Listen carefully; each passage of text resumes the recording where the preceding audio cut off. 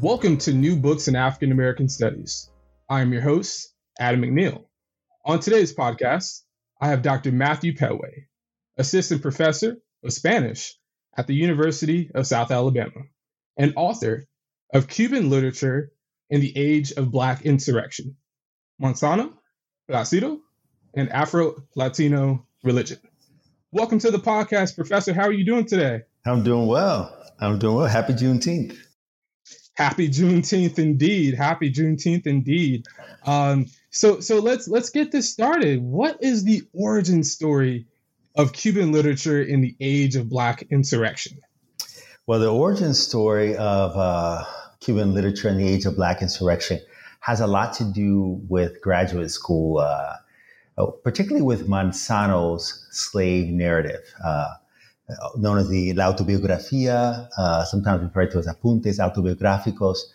Manzano has the distinction, essentially, of having produced, as far as we know, the only slave narrative in Spanish America to be written by an enslaved person or formerly enslaved person. And I was introduced to that slave narrative as a graduate student at Michigan State University many moons ago, quite some time ago. And it was being introduced to that slave narrative. I had what you might think of as some sort of Cuban Frederick Douglass, and I wanted to know more about this particular author. So my initial relation to the author was to pay a lot of attention to the trauma in the text, which I think people tend to do with slave narratives. And to look for any evidence of agency that I could find. And it was in rereading the text once I came back for the doctorate program many years later that I began to see some things in the text that didn't seem to be orthodox to me from the standpoint of religion, religious belief structures, and things that seemed to question the notion that Juan Francisco Manzano, Cuban Frederick Douglass of sorts, had fully assimilated to Spanish Catholicism. And it was those things that gave me a sense that I should look deeper. I should do some digging, do what I like to call literary archaeology. Well, and that's very interesting. Like, can you talk about that kind of archaeology too? Because that's really fascinating. Well, the language is language that Nobel laureate Toni Morrison used in reference to the creation of fiction. But I like to think of literary archaeology, the digging that I'm doing to create scholarship. And what it means essentially for me is to understand that beneath the surface of any text, that there are several layers. And not only is that true in terms of connotation, but it's also true in terms of deeper meanings within the text. So I'll give you an example. There's an emphasis Manzano has in the slave narrative to talk about spirits. Sometimes he'll use euphemisms to refer to those spirits. Or he'll use language sometimes that comes out of a Spanish Catholicism, like almas aparecidas, these apparitions, these souls that appeared. And so what I seek to do in my study, in my literary archaeology, is to try to understand what a given term meant within the Spanish Catholic religious doctrine, and at the same time to ask what might it have meant within the larger society, and what did it mean to enslaved Africans? And when we ask about the meanings of this particular phrase, an even better example would be his references to the saints, which within African Atlantic religious structures have been transculturated with an African divine spirit known as the Orisha. And so essentially what I've done is I've gone to ask, does this word have another meaning within the African descendant communities, and what might that meaning tell us about Manzano's subject position? And so let's go a little deeper here. Can you describe the creative process involved in developing Cuban literature in the age of Black insurrection as well? Yeah, the creative process, it was just, it was extraordinary. It was incredible. I found myself, I started this as a dissertation. Mm-hmm. And so at the time, going to Cuba was really about getting rare books. But as you know, with research, the more you dig, the more you find. And then sometimes you find things you don't anticipate. And so I wound up in the National Library in Havana, the National Archive. Once I finally got in, that took a while.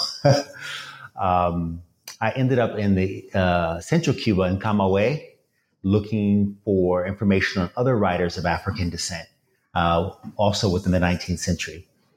It was extraordinary. Harvard, Yale. But I feel like it was a very organic process. After my second trip to Cuba, my first trip was in 2004, second trip was in 2006. And it was after my second trip to Cuba that I began to notice something in a poem that Juan Francisco Manzano had written called A Dream for My Second Brother. And it was some of the references that he made in the poem couldn't be attributed to Spanish Romanticism. And so I began to dig to find out, what these meanings, what these other meanings could possibly be. And that led me in the direction of asking whether or not there was any representation of African-inspired spirituality. So it kind of happened midway through, right before I began to write my prospectus for the dissertation. Wow. That's a really dope story. And can you specifically talk about the writing process that was involved in the story as well, right? What was it like to construct the story and try to weave everything together, and also talk about how you decided to organize the text as well? Sure. With the writing process, if I were to think of the writing process once the dissertation is over, I could probably describe it better, because the dissertation is a special beast. It's the sort of thing that once you're done, you don't want to remember it. So, but in terms of the book itself, I returned to Cuba in 2011, and then I've been to Cuba 3 times since I finished the PhD. That first trip allowed me the opportunity to go into the archives in Camagüey and into the National Archives. In order to do the writing, the first thing I had to do was to go back and look at what I had done with the earlier iterations of the project, and to begin to question my own thesis. I wanted to know, was there any further evidence to suggest that Manzano and Plasu were engaging these African ideas of spirit and cosmos? And if so, what was it? And to then ask after that whether or not both poets were accused of being part of an anti-government movement called we now refer to the 1844 movement, and Cuban scholars tend to call it La Escalera, or the ladder conspiracy. And I wanted to know, I knew that Manzano and Plasu had been accused both of being a part of that movement, but I wanted to see if perhaps it was because the state believed there was some sort of African spirituality embedded in their work. So I essentially had the question that I had asked previously with earlier iterations of the work, and I had a new question. And so I brought those 2 questions to bear in the process of rewriting. So there's a lot of starting and stopping when you have a new question. So you might finish a chapter, you feel great about it, start on another chapter, and then you find something, a letter, maybe that interlibrary loan gets to you, or you run across some notes from the field, and it changes the direction of the project. So it was very organic for me. Interesting. And so you also talk about one of the important aspects of this book too, and that's really, and this is quoting from the text too, what does it mean for you to write the first book-length study of Juan Francisco Manzano and Gabriel de la Concepcion Valdés, aka Placido as well? And so what does that distinction for you mean, right? What does that mean for you? It means a lot. For me, it means like, it feels like a process where new ground, the breaking of new ground. It was baptism by fire, though, because both poets had been analyzed typically as folks who had assimilated to Spanish Catholic culture. And in order to make sense of that for the typical listener in the United States, we tend to think about colonies, the English colonies, as having this religious freedom. And so we know that the Church of England was not the only church that had any presence in the 13 colonies. Well, throughout Spanish America, the Catholic Church was the official church, and Catholicism was the official religion of all of Spain's colonies. And Spain had a lot more, many more colonies that reach from the Rio Bravo all the way to Argentina. And Cuba was one of the first colonies they established in the early 1500s. And so Catholicism had a very, very long presence there. And it was assumed that any person of African descent that wanted to play a significant role in the society would be Spanish Catholic, not Spanish in an ethnic sense, but essentially follow the dictates of the Spanish Catholic Church. And so one of the things that I had to face in the process of putting it together was I took a look at the fact that in Cuban scholarship tended to view Manzano and Palacio as mulatto archetypes. So mulatto is this antiquated term that we don't use in proper or polite speech anymore to talk about people of African descent who also have a European ancestry, typically a direct European ancestor, maybe your dad or your mom or your grandparent. But essentially, it was, though it's an offensive term now in the United States, still used in the Spanish-speaking Caribbean. And the mulatto archetype essentially pointed to the fact that people of African descent who had a European ancestor, they could prove, right, that those folks would assimilate into Spanish Catholic culture in order to become knowledgeable. That knowledge resided in Spanish Catholic culture. Religious knowledge, cultural knowledge, but other forms of knowledge resided in Europe. And what I wanted to demonstrate was that there was something beneath the surface in Manzano and Palacio's work, and that, in fact, knowledge resided in Africa as well for these writers. And it was challenging because the path to political significance in colonial Spanish America, was for one to become as white and as Catholic as possible. White and as Catholic as possible. So today, when someone looks at the papacy, I'll say this with great care, but when someone looks at the papacy, they see a Latin American pope who doesn't wear the same type of finery as his predecessors, who has positions that are considered more progressive, perhaps, than popes of the past. But what we're talking about in the time of Manzano and Palacio is the legacy of a religious tradition that was fused with a notion of whiteness. That meant that supposedly the soul of the African person was dark and could be whitened through Catholicism, could be whitened through this particular understanding of Christianity. And so Manzano and Palacio are within that. They've been baptized in the church. They were married in the church. When they died, they received the last rites. But I came to argue that essentially Manzano and Palacio were not rejecting African knowledge systems, nor did they think that knowledge resided in Europe alone. And that part to me was one of the more interesting points, really, just about where they grounded their selfhood from, right? Specifically within a religious and cosmological sense as well. And so, that to me, it leads to this next question about, right, because both figures, especially from the rendering that you provide in Cuban literature in the age of insurrection, you do very well to make them just seem like super duper exciting, which obviously they were, and the work that they were doing was incredible and incredibly radical in its most, like, in the word radical's most extensive sense, right? That's right. Because I think the way that people use radical, I think a little too willy-nilly nowadays, but that's another podcast. Right.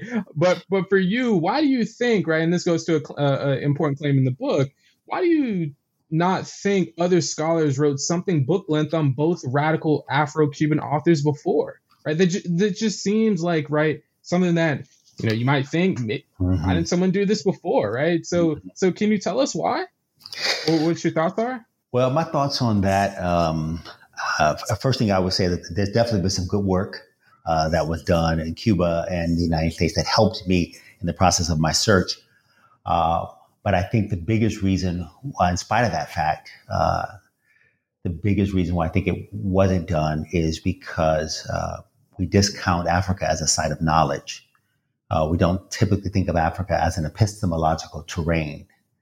When we ask about the origins of knowledge production and we ask about the efficaciousness of how efficacious a knowledge system is, we're typically thinking about Europe, particularly during that time. And so one of the things that that in the book I seek to do and that I do with my students is to emphasize to not begin African history with slavery. In the book, we're beginning with slavery, but we're taking into consideration Monsanto and Placio's access to a Bakongo, West Central African, and a Yoruba knowledge system. And so if we think, for example, if we know that Africans were not blank slates, not only from a cultural and religious standpoint, as I argue in the book, and as many anthropologists have argued before me, right? But if we know that Africa was a fount of knowledge, for example, Judith Carney published the book Black Rice, pointing to the fact that West Africans brought to South Carolina rice cultivation, and some work has been done in Suriname as well, pointing to the fact that Africans brought rice cultivation. So that's one example of a knowledge system that was brought from Africa to the Americas that unfortunately benefited European slavers tremendously, especially in South Carolina where I used to live. And so I think one of the reasons is because the argument was that Monsanto and Palacio had to assimilate to Spanish Catholic culture as much as possible to be knowledgeable at all. And so I think that the ways in which mulattoes were seen as being almost white. So I'll just kind of say this as a way to opening up the point a little bit more. Whereas in the United States, we tend to think about race, I would say after the wars for independence. So after 1776, the conversation about race is moving away from Christian and indigenous or European indigenous to European and African. So you have the growth of slave society in the 19th century. You develop a black-white dichotomy. Well, that black-white dichotomy never existed in quite the same way in Latin America. Instead, you had gradations. So both places, you have the myth of white supremacy made into law, made into social practice, right? So you have whites at the top of the pinnacle of a pyramid, but then under them, you have a number of intermediary groups like mestizos, mixed race people, and once again, mulattoes, right? And so within Latin America, the assumption was that the opposite was true of the one drop rule in the United States. So if in the United States, one African ancestor, because race is not a biological reality, so there's no such thing as African blood per se, but if one had an African ancestor, that he or she would be considered Black, even if the phenotype belied such a classification, even if the person looked white to objective observers. Well, in Latin America, if someone could prove they had a European ancestor or two, and they could hide the abuela in the kitchen, hide their grandma in the kitchen, that's the joke of Latin America, then one could claim to be something other than Black. And in that way, distance himself from Blackness, which was thought of to be erroneously the nadir of degradation, the lowest point imaginable, even below indigenous people in this Latin American racial pyramid. And so I think that it was hard for scholars to see through that. I think when thinking about knowledge, when thinking about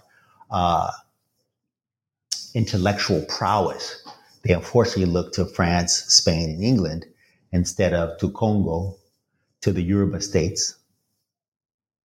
And so in my book, I make an effort to look in the other direction. And you did it quite well. Yeah. And with that too, you spoke about the Yoruba and such, and so that's actually a great segue to my next question. What role did the slave trade play in the forms of spirituality both Manzano and Placido expressed personally and also in their writings? Because obviously Cuba has a different history in regards to the formal use of the slave trade, in comparison to the United States. Mm-hmm. Mm-hmm. So Cuba is one of the countries in Latin America that received the greatest number of African captives. In the first half of the 19th century, Cuba receives over 500,000, excuse me. Cuba receives 547,000, over 500,000 African captives. And that's significant to give the readers a little bit of background. Essentially, we're beginning kind of in the 1790s with the book. Of the two authors, Juan Francisco Manzano was born in 1797, to the best of our knowledge. And his contemporary, who was born free, Placido, was born in 1809. So Manzano, I like to think of sometimes as a Cuban Frederick Douglass, and I like to think of Placido as a Martin Delany type figure. So both of them are active politically before either Martin Delany or Manzano. So forgive my Amerocentric reference, but I do it for heuristic purposes. So essentially, the slave trade is significant to us for understanding Manzano and Placido's literature and their access to African religious knowledge, because you have over 500,000 people being brought to Cuba against their will in the first half of the 19th century. And though it is difficult to specify specific African ethnicities, we do know which regions. And one of the regions where people were brought against their will is from West Central Africa, the ancient kingdom of the Congo and some of the vassal states. And then we have the Bakongo, and we have essentially the Bakongo cosmology. And I like to think of cosmology as a concept of the universe and the role of humankind within the universe. So cosmology is a concept of the universe and the role of mankind within the universe. It's like a spiritual philosophy of sorts. Yoruba doesn't refer to any particular African ethnic group. Today, people will speak about it in such a way, but it was actually a lingua franca, and there were a number of Yoruba states. Oyo was one of those states. And so Yoruba was a lingua franca. So the Yoruba states essentially was another place from where lots of Africans were brought to Cuba against their will. The Bakongo were the first, though. The Bakongo are being brought to Cuba in the 1500s. So I know today is Juneteenth, so let's think about this. If 1607 is when Jamestown is founded, about a century prior to the founding of Jamestown, you have Bakongo people speaking Kikongo and laying down ritual foundations in Eastern Cuba. That is the sort of thing that I want listeners to know to help us to shift our focus away from the United States and North America as the birth of African American cultures. So what do we get from this Bakongo and these Yoruba? These traditions are very different, and I don't have the time in the podcast to go into distinction, but I do want to talk about some things that they share if time permits. One of the things is that both traditions are inclusive, so they have a pluriversal rather than a universal notion of the world and of the spirit world. And so pluriversal meaning that it allows for multiple perspectives. And this came out of Manzano and Placido's work because they could be in the Spanish Catholic Church. Like I said, they were baptized, they were married in the church. They could say, yo soy católico, pero soy católico a mi manera. I'm Catholic my own way. So you have to talk to me to figure out which way I am. And Cubans will still tell you that today. I love it. I love it.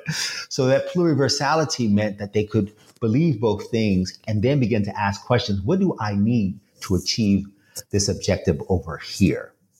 One of the differences I want to point out too is that there was no belief in heaven and hell in either the Bakongo cosmology or the Yoruba cosmology. And that was significant. So the notions of judgment are different. To whom are you responsible if you do something that is considered harmful?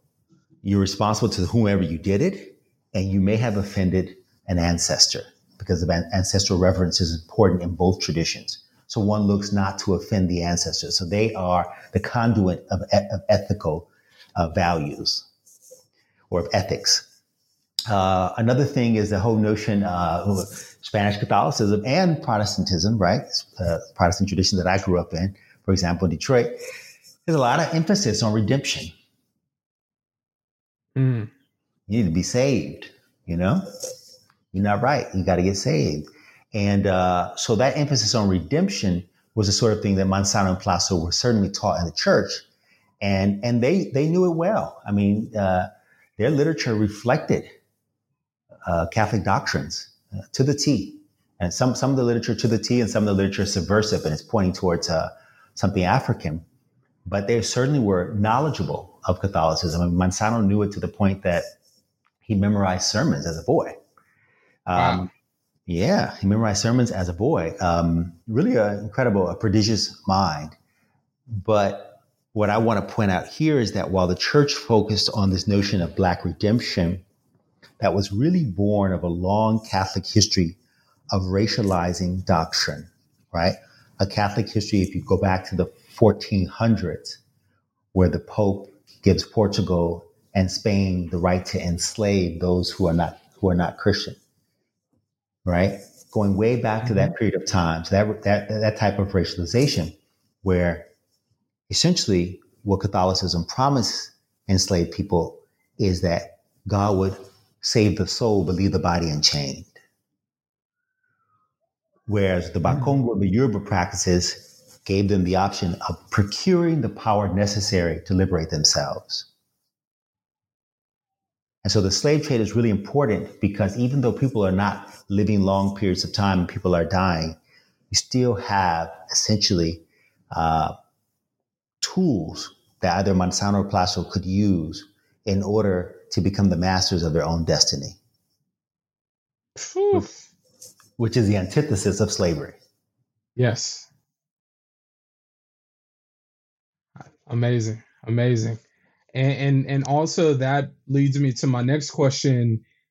What worlds were Manzano and Placido attempting to create with their literature and their writing and their activism? What world were they attempting to create? The book actually didn't give me a chance to really explore that. So I really appreciate the question because the book essentially ends with Manzano and Placido facing the music, so to speak, facing the military tribunal because they both have been accused, right, of conspiring to exterminate the white population. So what the Spanish government does is it silences completely African descended critique of the system that calls for the emancipation from slavery and even calls for independence from some members of this anti-slavery 1844 movement, typically known as La Escalera or the Ladder Conspiracy. But I've done some thinking about that. And I think that what Manzano and Plasso were looking to do, first and foremost, it wasn't a conspiracy to exterminate the white population. What the Spanish government essentially did is it's a deliberate misreading of the Haitian Revolution. So at the Haitian Revolution, what Africans set out to do and African descendants like Dessalines set out to do was to establish a Black state. And what they do in one of the constitutions, Dessalines' constitution, I believe it's 1805, is to declare all people Black on the island.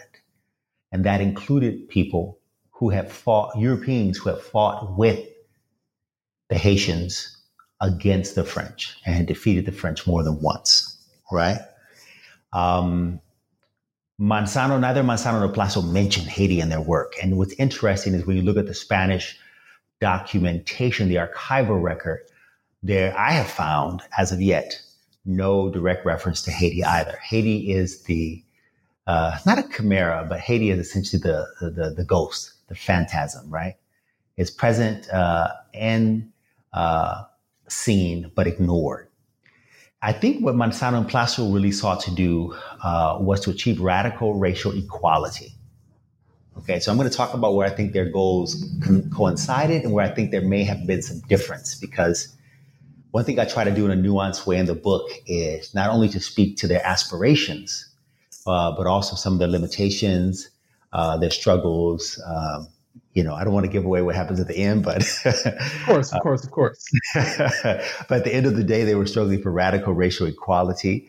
And one has to ask, and I don't really know the answer to this. Maybe there's some scholar out there, who's in graduate school who's just going to blow our minds and answer the question: did they seek?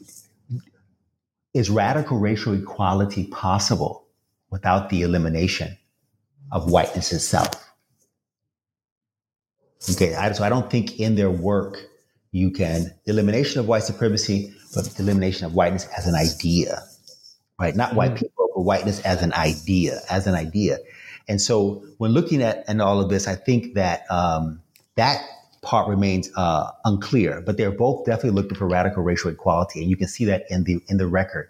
You see that in Placido's work when he in the record when he attacks the white aristocracy and says that these folks are not actually they're claiming to be philanthropists, but this isn't philanthropy.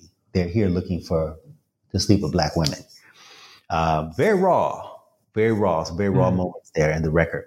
I think the other thing that they were both looking for was to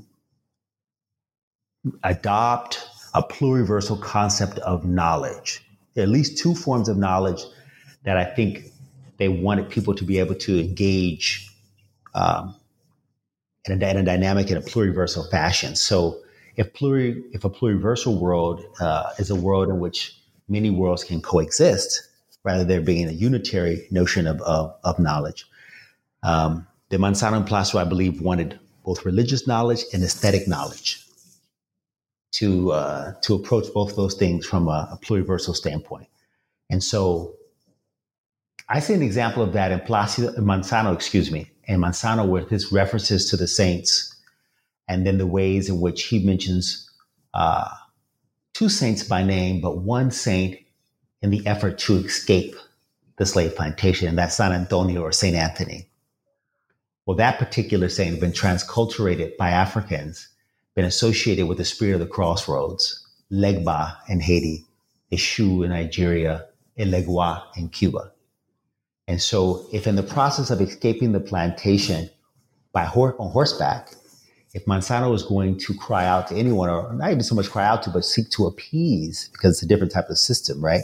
And seek to appease anyone, it would be the spirit of the crossroads, so that good potentialities would be open to him as the road bifurcates, so he can go in the right direction. So that's a pluriversal. So he could do that, and he could believe in Christ if he wanted to. That's the whole notion of the pluriversality. So it's really complex. They also both wanted to achieve slave emancipation. Now, this is where I'm not sure, but I think they might diverge. The concept of Black sovereignty.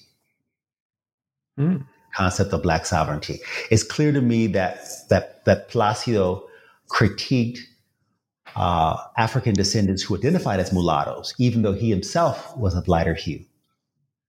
So it's clear that he critiqued them for wanting to become white, and he didn't value, this mulatto identity, this whole notion of the closer to Europe, the better.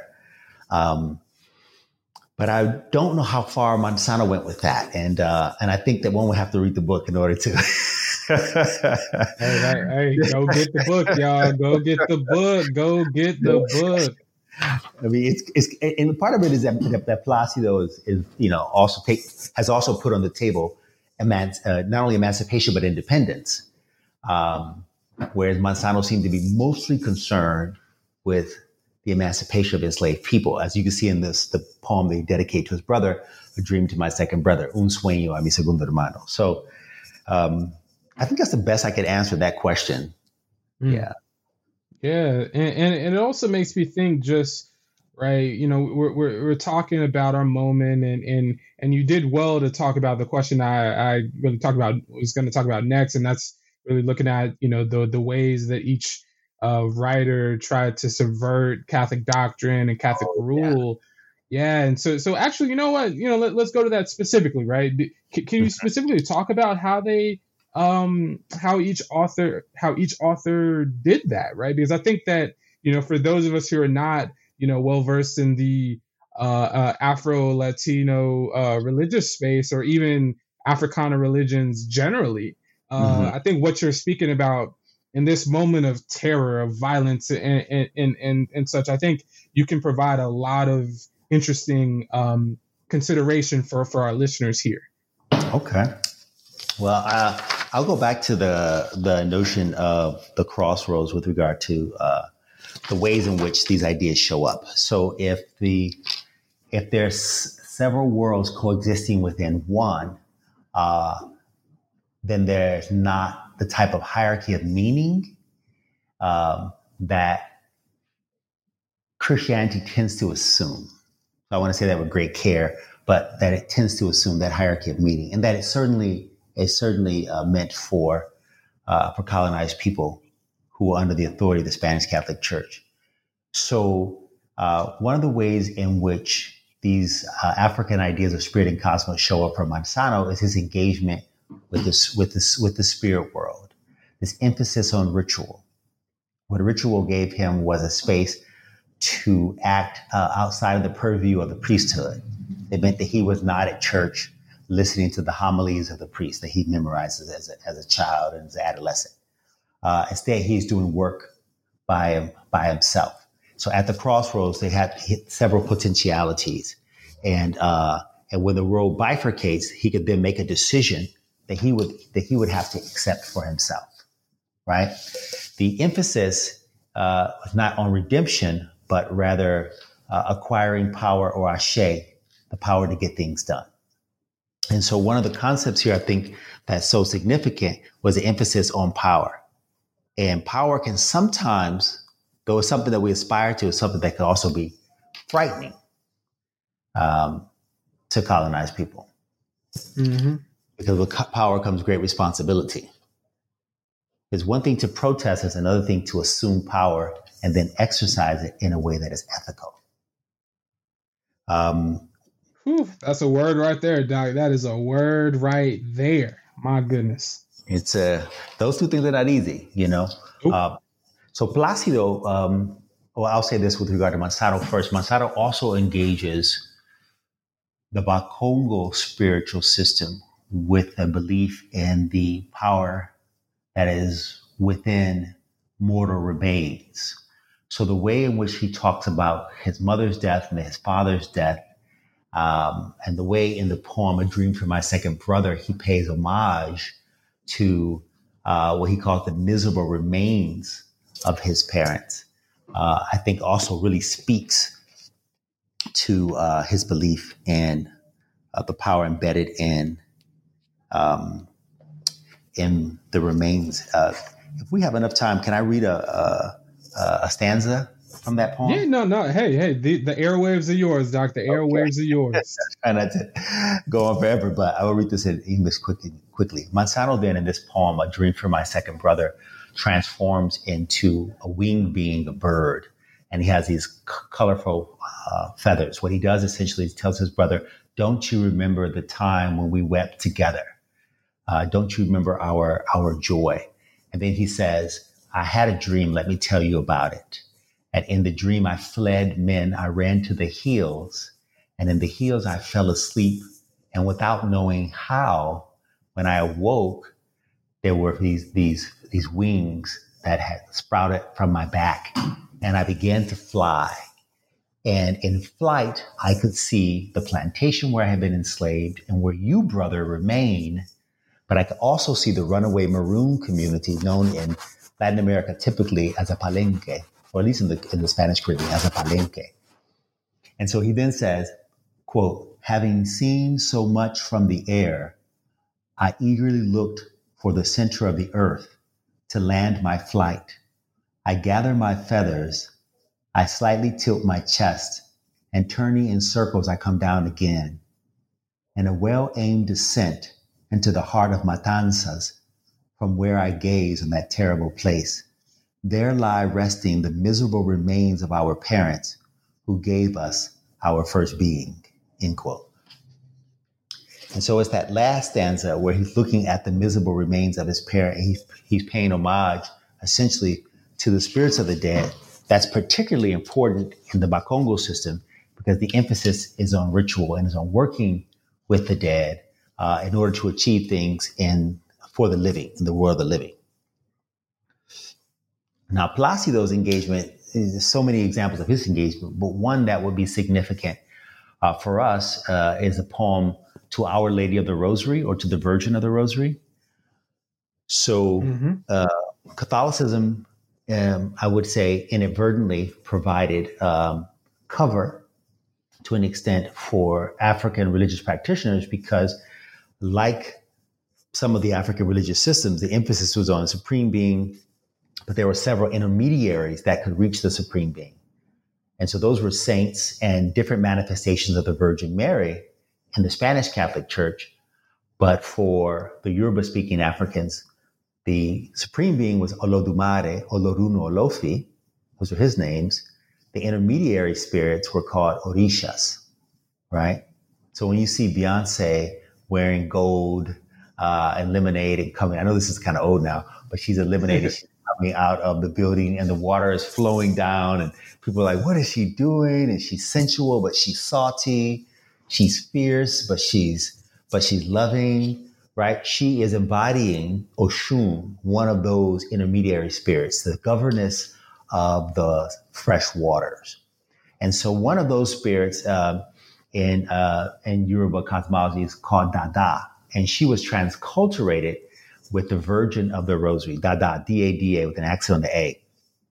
And Dada is significant because she was a sister of a warrior spirit named Shango. And so Placido writes this sonnet, the Spanish sonnet, which in so many ways would seem typical of the tradition. But then you look at the sonnet carefully and you realize who he's addressed it to.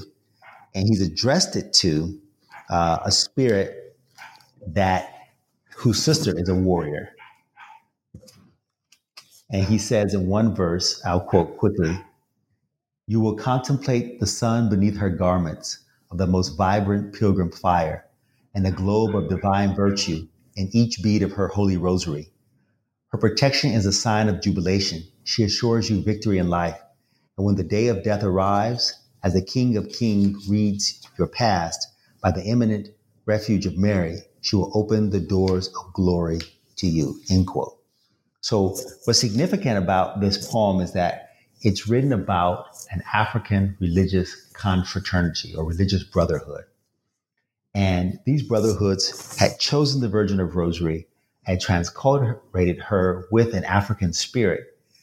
On surface, the poem speaks to the Virgin Mary, but the subtext is a reference to the African spirit. We know that because of the name of the spirit. And we know that because she's granting victory to these Black men. Wow, that's incredible. And to be honest, like before reading your text, right, Cuban literature and the age of Black insurrection, I was not aware, right? I knew about anti-slavery poetics and such in the U.S. context, but it's a pleasure to obviously expand my knowledge base with your particular work, and I'm sure I'm not the only one, right? I'm sure many of my listeners are probably shaking their heads, like, up and down, like, dang, Doc, we gonna have to buy this book. You know what I'm saying? We gonna have to buy this book, right?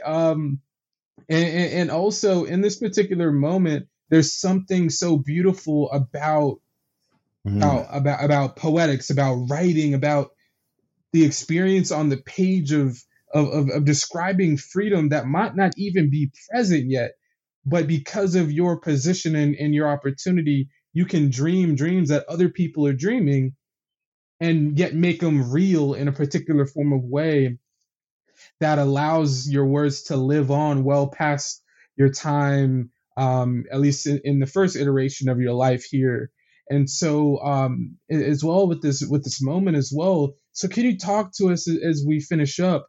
What does Cuban literature in the age of Black insurrection offer listeners and future readers in terms of world making, Black futures, and even freedom?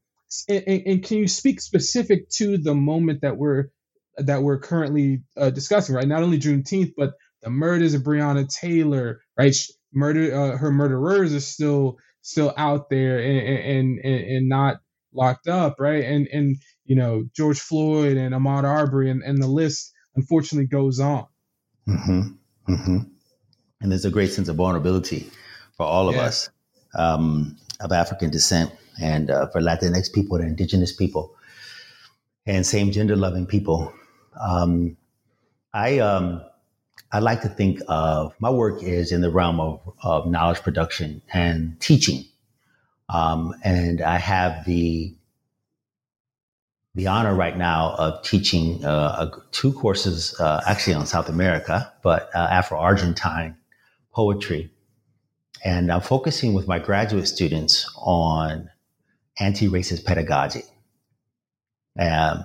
But in order to teach that, when we start with the experience of people of African descent, we're not starting with the slave trade. We're starting with West Central Africa, with an African queen known as Nzinga, Queen Nzinga of Ndongo. And there's the same region where the Bakongo were. There's a different ethnic group called the Imbundu. And we started there because I wanted these students to provide young Blacks here, and children and teenagers here in Mobile County with a different historical antecedent. I think that when I look at Manzano and Placio, what I want readers to take away from Cuban literature in the age of Black insurrection is that Manzano and Placio are not failed would-be revolutionaries, that they were intellectuals that drew upon African ideas of spirit and cosmos, particularly that concept that one should acquire the power necessary to liberate herself, that we should have a pluriversal vision of the world. They provided a blueprint for Black struggle. We are at a crossroads, and we know that we are at a crossroads. And we have to figure out which direction we're going to go in. We could either it's either going to be anti-racist democracy or authoritarianism. That's it. And I think that we have to look at the blueprint, and that we need solidarity, not only among Black groups, but among Black groups and other groups, members of the global majority and radical white allies that are doing the work in order to avert authoritarianism. I think pedagogy plays a role. Mm. And also, too, right, going to your particular expertise and your knowledge, or you're talking about knowledge production before, this is a question that I've been going back to a lot most recently, especially just thinking about my own positionality within the academy and what that actually means. Do you feel called to the work that you are doing? I feel like I'm supposed to be doing what I'm doing. I know when I was still in graduate school and I was working and writing the project, I got a lot of skepticism.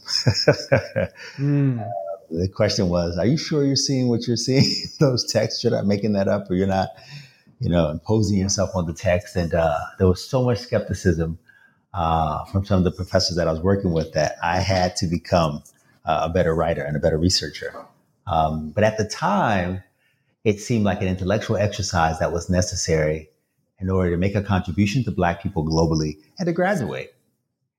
And once I finished in 2010, it became clear as the population, as the way in which racism is expressed became more virulent, it began to sound like the 1960s to somebody who was born in the 1970s, myself. I began to realize that it was much more than intellectual exercise. It was much more than a symbolic contribution to people of African descent, that it had immediate applications So I like to think of a slave society as kind of an old authoritarian regime, you know, and that when we look at struggle against slavery and anti-slavery, you also then have a critique of carceral landscapes or prisons. You have a critique of white supremacy there. You have a critique of a universal concept of knowledge. And so I think by looking at this, what I try to bring to my students is we have an opportunity to be decolonial. We have opportunity to be decolonial. If we're going to be anti-racist, we also need to be decolonial. So we've got to look back. I think one of the biggest parts of my contribution is to say, let's look back to the African continent, right? When we're looking for models of freedom, let's look back. Let's learn, whether we're learning from West Africans that resisted slavery, right? In places like Futa Toro, that Rudolph Ware writes about in the Walking Quran, right? Or whether we're looking at rice cultivation. Let's look back, right? We can't return to a pre-slavery time, but we can draw from African knowledge systems in the process of building a new world. Mm. And two, right? Can you speak to us about, what inspires you to continue to do the work that you're doing at the University of South Alabama? Oh, I don't know. Sometimes I don't know. I've enjoyed the university where I teach right now. My dad was born in Mobile. Oh. And gosh, when was that? In the 1930s. And he moved to Detroit when he was 5. So that gave Mobile a certain mystique to me. There's lots of Petways here in Alabama. It's definitely very much a Petway surname.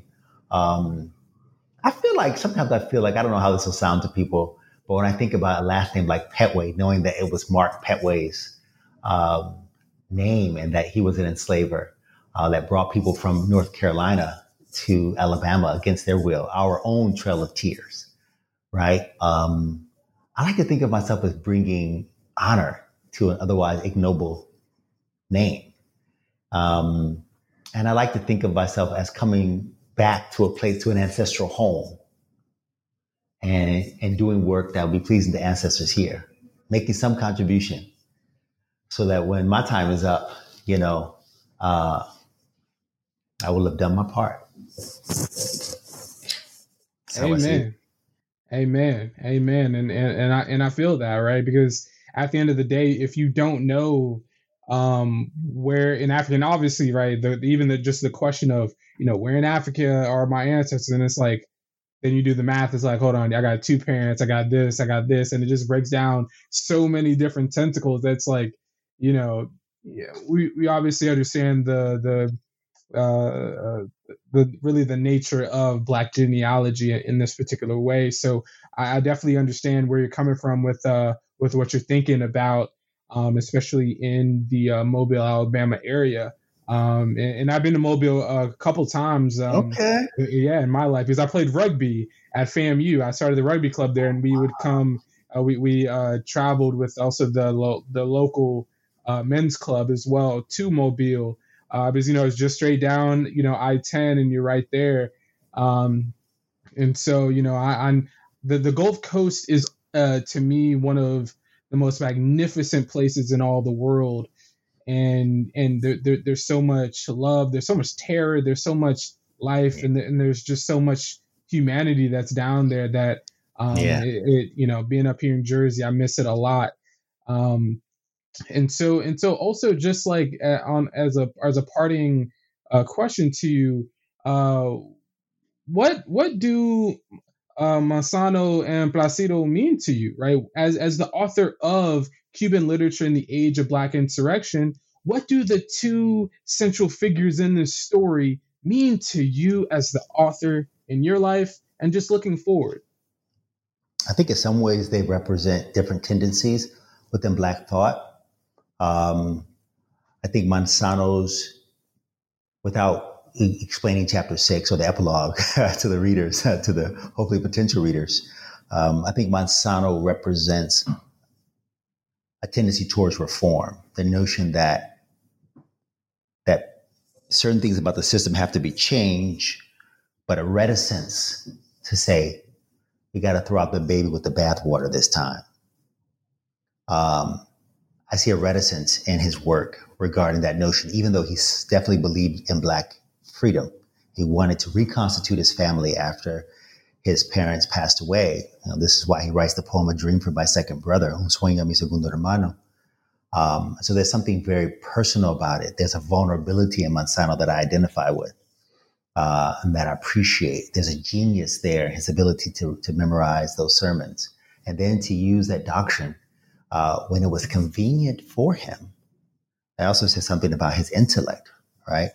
But he does politically, I think, represent a tendency towards reform and a reticence for revolution.